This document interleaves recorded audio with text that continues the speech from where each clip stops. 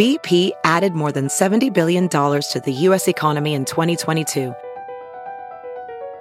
Investments like acquiring America's largest biogas producer, Archaea Energy, and starting up new infrastructure in the Gulf of Mexico. It's and, not or. See what doing both means for energy nationwide at bp.com/investing in America. Hey, it's Kaylee Cuoco for Priceline. Ready to go to your happy place for a happy price? Well, why didn't you say so? Just download the Priceline app right now and save up to 60% on hotels. So whether it's Cousin Kevin's Kazoo Concert in Kansas City, go Kevin, or Becky's Bachelorette Bash in Bermuda, you never have to miss a trip ever again. So download the Priceline app today. Your savings are waiting. Go to your happy place for a happy price. Go to your happy price, Priceline. CarMax is putting peace of mind back in car shopping by putting you in the driver's seat to find a ride that's right for you. Because at CarMax, we believe you shouldn't just settle for a car. You should love your car. That's why every car we sell is CarMax certified quality, so you can be sure with upfront pricing that's the same for every customer. So don't settle. Find love at first drive and start shopping now at CarMax.com. CarMax, the way car buying should be.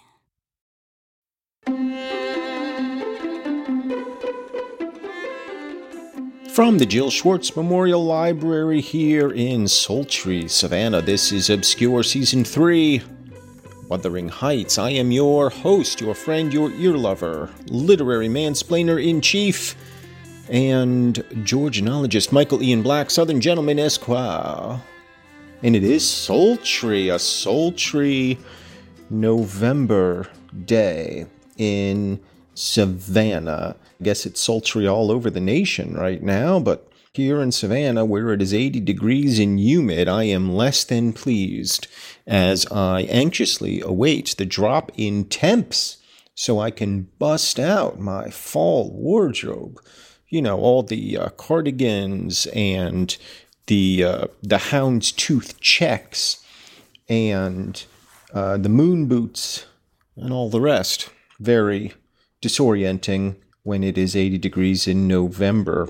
Climate change does not seem to care how cute I look in a lightweight sweater, and that is one reason to oppose this changing climate, and so I oppose it. It is also election night eve 2022. I have no idea what's going to happen tomorrow. I don't know that anybody quite does. I'm neither optimistic nor pessimistic. I'm just istic. The fact of the matter is, my friend Louis Peitzman on Twitter wrote this, or I'm going to paraphrase what he said, something like, you know, Americans are flirting with a soft fascism, and whether it's this election or the next, or perhaps the one after, we are likely to get it. And the question really is just, what happens after that, you know? What happens? We sort of dabbled with it in very gentle ways during the last administration, and when I say gentle, I'm only using that on the sliding scale of fascism, not on the sliding scale of democracy. And, you know, I think fascist is a word that gets tossed around a lot, maybe not entirely fairly, but I don't know what else to call it. You want to call it Christian nationalism, all right. I mean, maybe that's where we're heading, but it's, you know, that's a distinction without a difference as far as I'm concerned. But it's ugly out there, and it seems to me it will only get uglier, whether it's tomorrow or in 2 years or in 4, I don't know. But we are headed, I believe, for dark times. And it's just a question of how that will play out. I have no idea, you know, because light certainly follows the dark. Darkness follows the light. That's just the way these things go. Sometimes, you know, the storm comes and it rains and it washes away the filth. And then sometimes it just floods the entire earth. So who knows? You know, who knows? Nothing to get too alarmed about unless you don't like fascism. And I don't know why you wouldn't. It's one of the more enduring political philosophies. It's got to have something going for it. Well, we know what a strong man is like. A strong man can come around, blow into town, shake things up, make everybody miserable for their own ends. And, that leader himself might be miserable, might just be a miserable sod, whether you're talking about the former president or you're talking about our friend Heathcliff, who certainly shares some characteristics and qualities with traditional authoritarian figures. He is driven by an obsessive, narcissistic need for X. In certain people's cases, it's for approval or acceptance. In Heathcliff's case, it's a little bit hard to say exactly what it is. Revenge doesn't seem to quite cut it.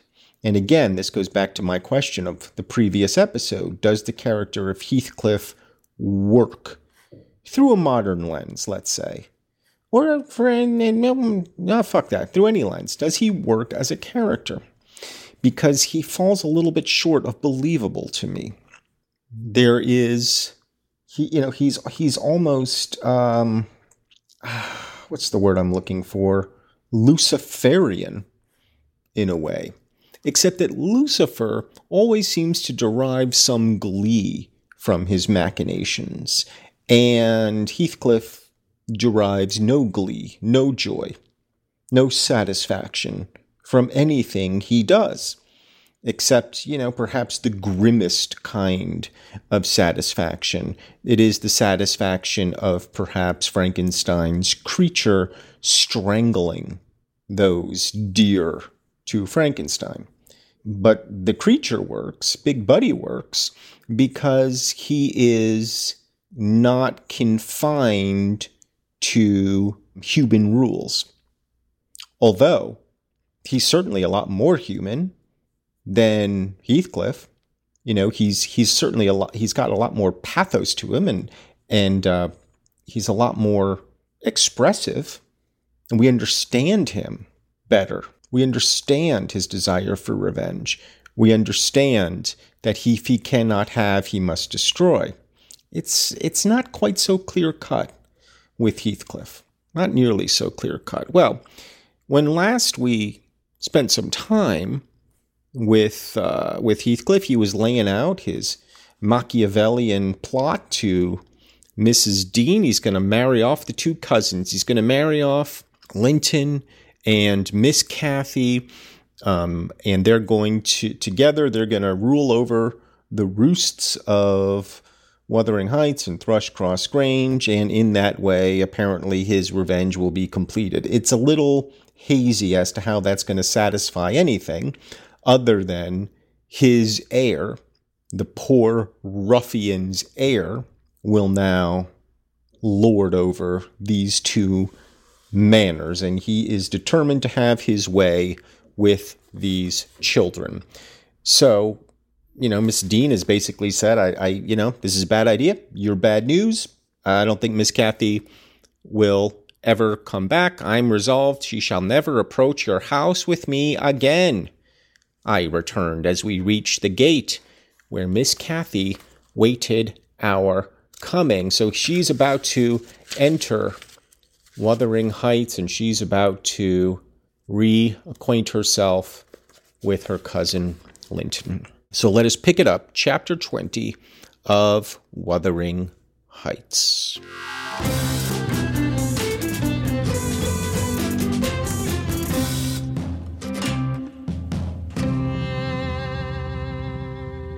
Heathcliff bid me be quiet, and preceding us up the path, hastened to open the door. My young lady gave him several looks, as if she could not exactly make up her mind what to think of him. But now he smiled when he met her eye, and softened his voice in addressing her, and I was foolish enough to imagine the memory of her mother might disarm him from desiring her injury. Well, yes, that is foolish, because he desires everybody injury, including her mother. Let's not mistake Let's not mistake his intentions with Catherine Sr. He wanted to eat her alive and consume her so that they could be joined. I mean, I'm extrapolating. She would have just as happily have consumed him alive. They're just bad news, the two of them. Anyway, Linton stood on the hearth. He'd been out walking in the fields, for his cap was on, and he was calling to Joseph to bring him dry shoes. He'd grown tall of his age, still wanting some months of 16. His features were pretty yet, and his eyes and complexion brighter than I remembered them, though with merely temporary lustre borrowed from the salubrious air and genial sun. "Now who is that?" asked Mr. Heathcliff, turning to Cathy. "Can you tell?" "Your son," she said, having dutifully surveyed first one and then the other. Yes, answered he. "But is this the only time you have beheld him? Think. You have a short memory.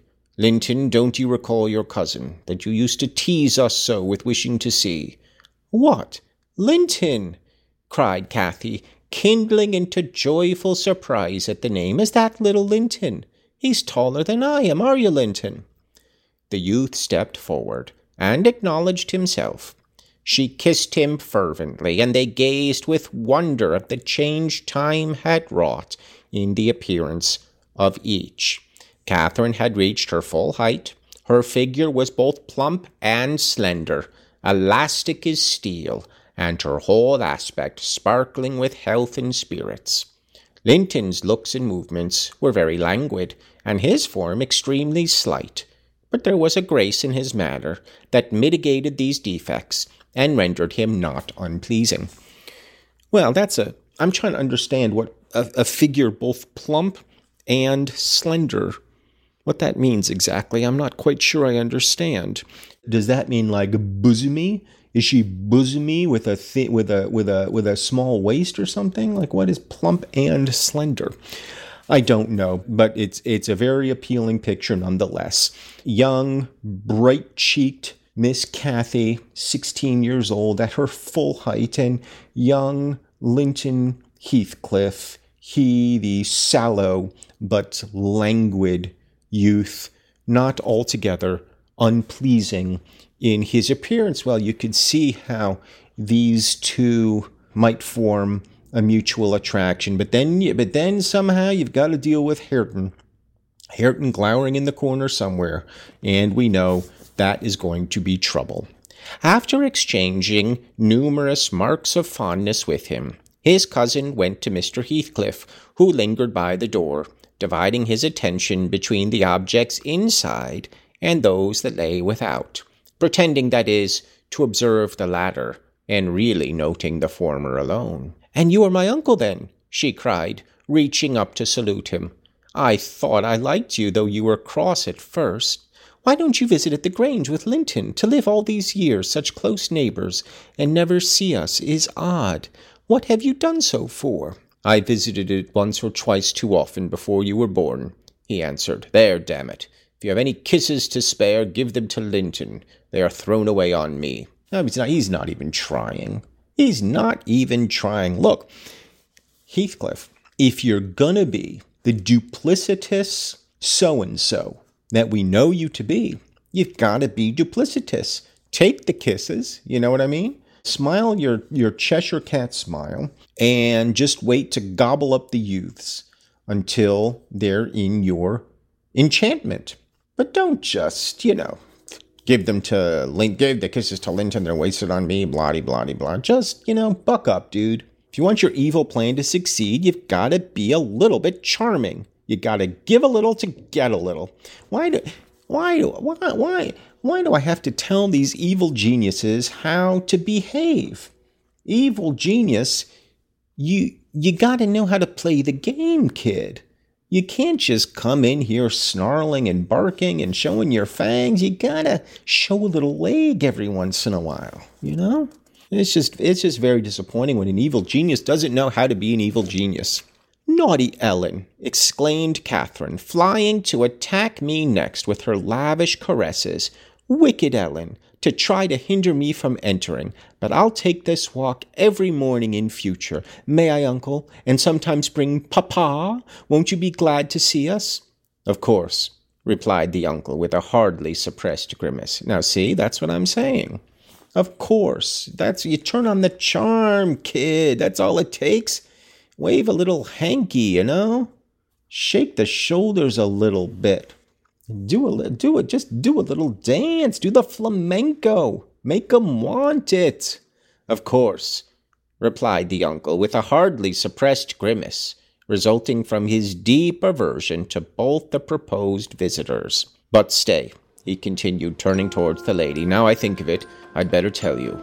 Mr. Linton has a prejudice against me. We quarreled at one time of our lives with unchristian ferocity, and if you mention coming here to him, he'll put a veto on your visits altogether.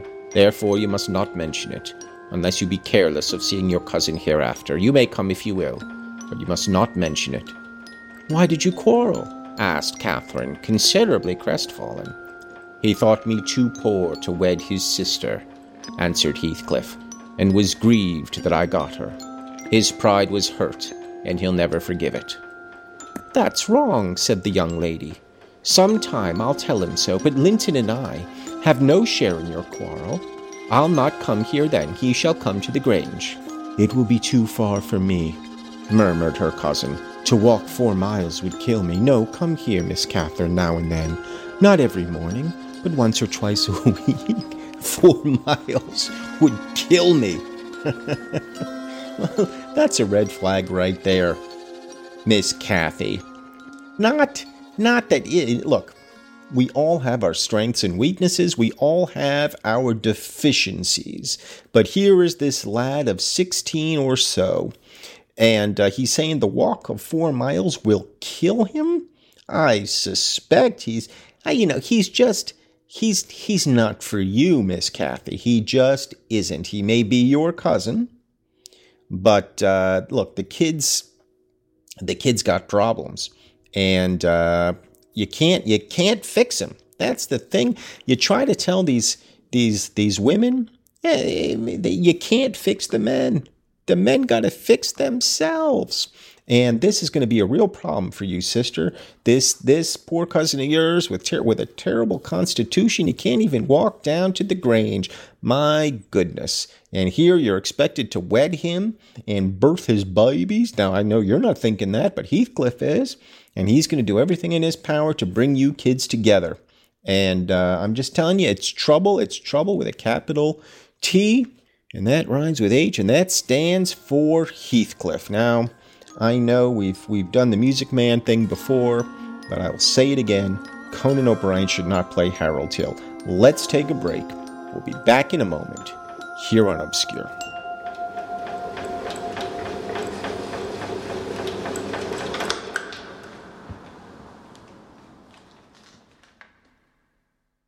Whoa, sweet man cave. Thanks. Serious upgrade. How'd you pay for all this? I got a home equity line of credit from Figure. I was approved in 5 minutes and had funding in 5 days. Wow, that fast and easy? Yep, the application is 100% online, plus no out-of-pocket costs. Just fast access to the cash you need. How do I get started? Go to Figure.com and get that serious upgrade. Figure Lending LLC, DBA Figure, Equal Opportunity Lender, NMLS 1717824. Terms and conditions apply. Visit Figure.com for more information. For licensing information, go to www.nmlsconsumeraccess.org.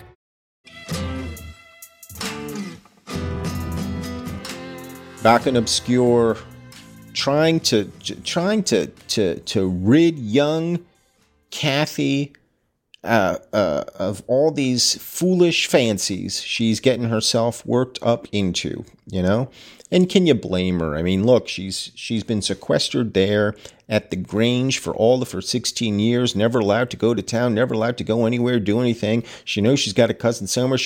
She finally meets him. Well, of course she's going to be charmed and enchanted. It's a whole new world for her. She finds an uncle she didn't know she had, It's a whole thing there.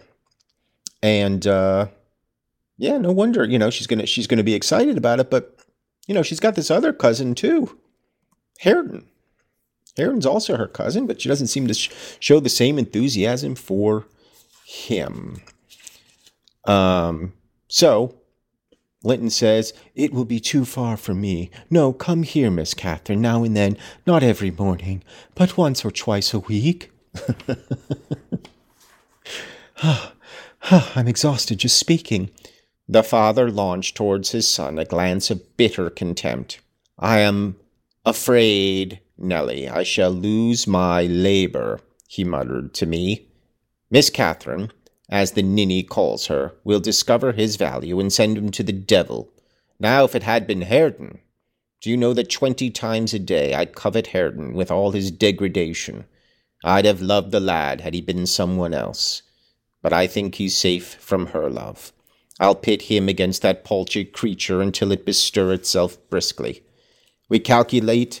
Wait, okay, I'm a little bit lost here. Okay, so he's saying, as I just said, well, Hareton, she could probably fall in love with Hareton despite his degradation. 20 times a day he covets Hareton. He'd have loved the lad had he been someone else. But of course he's not. He's the son of Hindley Earnshaw. But I think he's safe from her love. I'll pit him against that paltry creature, unless it bestir itself briskly. Unless what bestirs itself briskly? We calculate it will scarcely last till it is 18. Are you saying you think Linton's going to die before he's 18? Is that what you're saying? We calculate it will scarcely last till it is 18. Oh, confound the vapid thing. He's absorbed in drying his feet and never looks at her. Linton." "Yes, father," answered the boy. "Have you nothing to show your cousin? Anywhere about? Not even a rabbit or a weasel's nest? Take her into the garden before you change your shoes, and into the stable to see your horse." "Wouldn't you rather sit here?" Linton's ridiculous. Asked Linton, addressing Kathy in a tone which expressed reluctance to move again. "I don't know," she replied, casting a longing look to the door, and evidently eager to be active. He kept his seat and shrank closer to the fire. Heathcliff rose and went into the kitchen, and from thence to the yard, calling out for Hareton. Hareton responded, and presently the two re-entered. The young man had been washing himself, as was visible by the glow on his cheeks and his wetted hair. "Oh, I'll ask you, uncle," cried Miss Cathy, recollecting the housekeeper's assertion. "That is not my cousin, is he?" "Yes," he replied. "Your mother's nephew. Don't you like him?" Catherine looked queer. "Is he not a handsome lad?" he continued. The uncivil little thing stood on tiptoe and whispered a sentence in Heathcliff's ear. He laughed. Hareton darkened. I perceived he was very sensitive to suspected slights, and had obviously a dim notion of his inferiority. But his master or guardian chased the frown by exclaiming, "You'll be the favourite among us, Hareton. She says you are what is it? Well, something very flattering. Here, you go with her round the farm, and behave like a gentleman, mind. Don't use any bad words, and don't stare when the young lady is not looking at you. And be ready to hide your face when she is. And when you speak, say your words slowly, and keep your hands out of your pockets. Be off, and entertain her as nicely as you can." He watched the couple walking past the window. Earnshaw had his countenance completely averted from his companion. He seemed studying the familiar landscape with a stranger's and an artist's interest. Catherine took a sly look at him, expressing a small admiration. She then turned her attention to seeking out objects of amusement for herself, and tripped merrily on, lilting a tune to supply the lack of conversation. "I've tied his tongue," observed Heathcliff. "He'll not venture a single syllable all the time. Nellie, you recollect me at his age, nay, some years younger.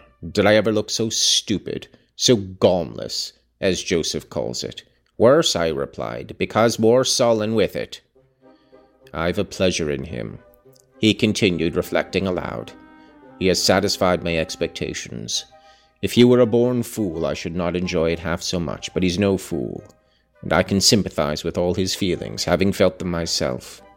I know what he suffers now, for instance, exactly. It is merely a beginning of what he shall suffer, though. and he'll never be able to emerge from his bathos of coarseness and ignorance. I've got him faster than his scoundrel of a father secured me, and lower, for he takes a pride in his brutishness. I've taught him to scorn everything extra animal as silly and weak. Don't you think Hindley would be proud of his son if he could see him? Almost as proud as I am of mine. Now, he's being sarcastic there. Don't you understand? He's being sarcastic. Because he's not proud of his son, and Hindley wouldn't be proud of Hareton, because Hareton is now a brute, because... I'm exhausted. But there's the difference. One is gold put to the use of paving stones, and the other is tin polished to ape a service of silver. Mine has nothing valuable about it, yet I shall have the merit of making it go as far as such poor stuff can go. His had first-rate qualities, and they are lost, rendered worse than unavailing. I have nothing to regret. He would have more than any, but I are aware. What? More than any... Oh, I see. I have nothing to regret. He would have more than any but I are aware of. And the best of it is, Hareton is damnably fond of me. You'll own that I outmatched Hindley there. If the dead villain could rise from his grave to abuse me for his offspring's wrongs, I should have the fun of seeing the said offspring fight him back again, indignant that he should dare to rail at the one friend he has in the world.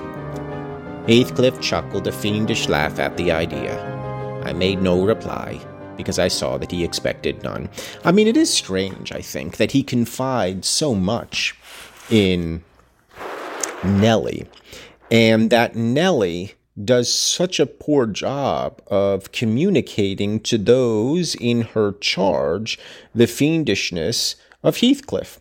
It seems to me that Miss Nellie Dean had only to relay verbatim to young Miss Cathy exactly what Heathcliff has just told her, and his best laid plans would be laid to rest. I mean, would be dashed. I mean, because nobody wants to feel as though they are the pawn of another. And she has no allegiance to Heathcliff. There's no reason she should be keeping his secrets. There's no reason Heathcliff should think she would keep his secrets. And there's no reason why she shouldn't, Miss Dean now, why she shouldn't tell both young Cathy and her father all of it. Just lay it all out there. I mean, she's telling this stranger, she's telling Lockwood. She can't keep her mouth shut once you get it going. So why is she so circumspect now? It doesn't make any sense to me. This seems to be a big problem, I think, with the story.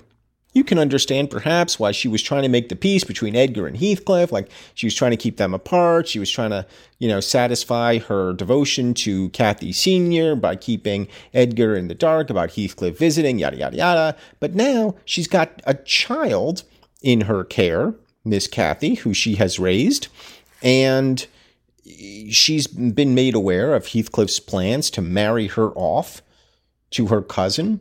And so why wouldn't she just spill the beans about everything?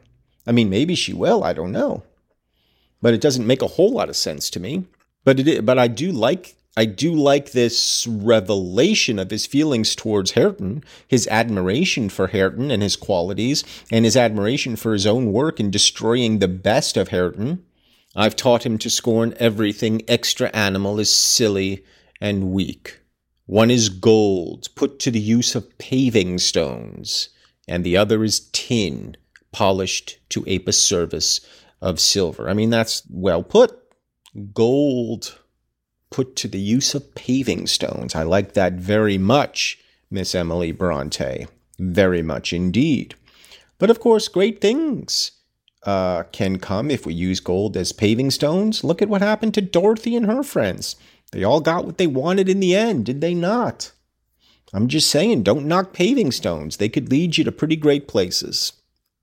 Meantime, our young companion, who sat too removed from us to hear what was said, began to evince symptoms of uneasiness, probably repenting that he had denied himself the treat of Catherine's society for fear of a little fatigue. his father remarked, the restless glances wandering to the window, and the hand irresolutely extended toward his cap. "Get up, you idle boy," he exclaimed with assumed heartiness. "Get up, you idle boy," he exclaimed with assumed heartiness. "Away after them. They're just at the corner by the stand of hives." Linton gathered his energies and left the hearth. The lattice was open, and as he stepped out, I heard Cathy inquiring of her unsociable attendant, what was that inscription over the door? Hareton stared up and scratched his head like a true clown. "It's some damnable writing," he answered. "I cannot read it." "Can't read it?" cried Catherine. "I can read it. It's English. But I want to know why it is there." Linton giggled. The first appearance of mirth he had exhibited. "He does not know his letters," he said to his cousin. "Could you believe in the existence of such a colossal dunce?" "Is he all of us? Is he all as he should be?" asked Miss Cathy seriously. "Or is he simple? Not right. I've questioned him twice now, and each time he looks so stupid. I think he does not understand me. I can hardly understand him, I'm sure." Linton repeated his laugh and glanced at Hareton tauntingly, who certainly did not seem quite clear of comprehension at that moment. "There's nothing the matter but laziness, is there, Earnshaw?" he said. "My cousin fancies you are an idiot. There you experience the consequences of scorning book-larnin, as you would say. Have you noticed, Catherine, his frightful Yorkshire pronunciation?" "Why, where the devil is the use on't?" He talks like Joseph, I guess. And look, I'm not going to do it to Hareton. I'm not going to put that on him. I'm surprised Joseph didn't teach him to read unless he was expressly forbade, and chances are that's what happened. "Why, where the devil is the use on't?" growled Hareton. More ready in answering his daily companion, he was about to enlarge further, but the two youngsters broke into a noisy fit of merriment, my giddy miss being delighted to discover that she might turn his strange talk to matter of amusement. "Where is the use of the devil in that sentence?" tittered Linton. "Papa told you not to say any bad words, and you can't open your mouth without one. Do try to behave like a gentleman. Now do." "If thou weren't more lass than lad, I'd fell thee this minute, I would. Pitiful laugh of a crater," retorted the angry boor, retreating, while his face burnt with mingled rage and mortification, for he was conscious of being insulted and embarrassed how to resent it. My. Well, Heathcliff, you really are a devil. You are a devil. What you've done to these children, my goodness, my gosh, gee willikers, you're just horrible. And at this point, I think unless she just tells Cathy everything, we've got to say that she's complicit in it. Mrs. Dean is because she's helping him with his machinations. If she doesn't put a stop to him, that's just simple mathematics, is what that is. So we'll end there. And I don't know. We're on the precipice of something, both in the elections and in this terrible, terrible threesome that is emerging. Somebody's going to kill somebody, no doubt, and we shall be happy when it happens. But we'll leave it for now. We'll pick it up on another propulsive episode of Obscure. But until then, I wish you adieu.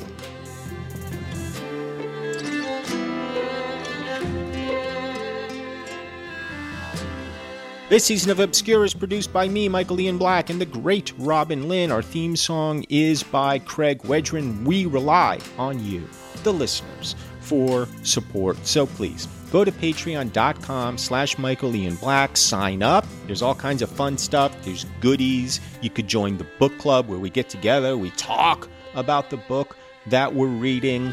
And it's just a fun community. So, head on over to patreon.com/Michael Ian Black. And I will see you next time.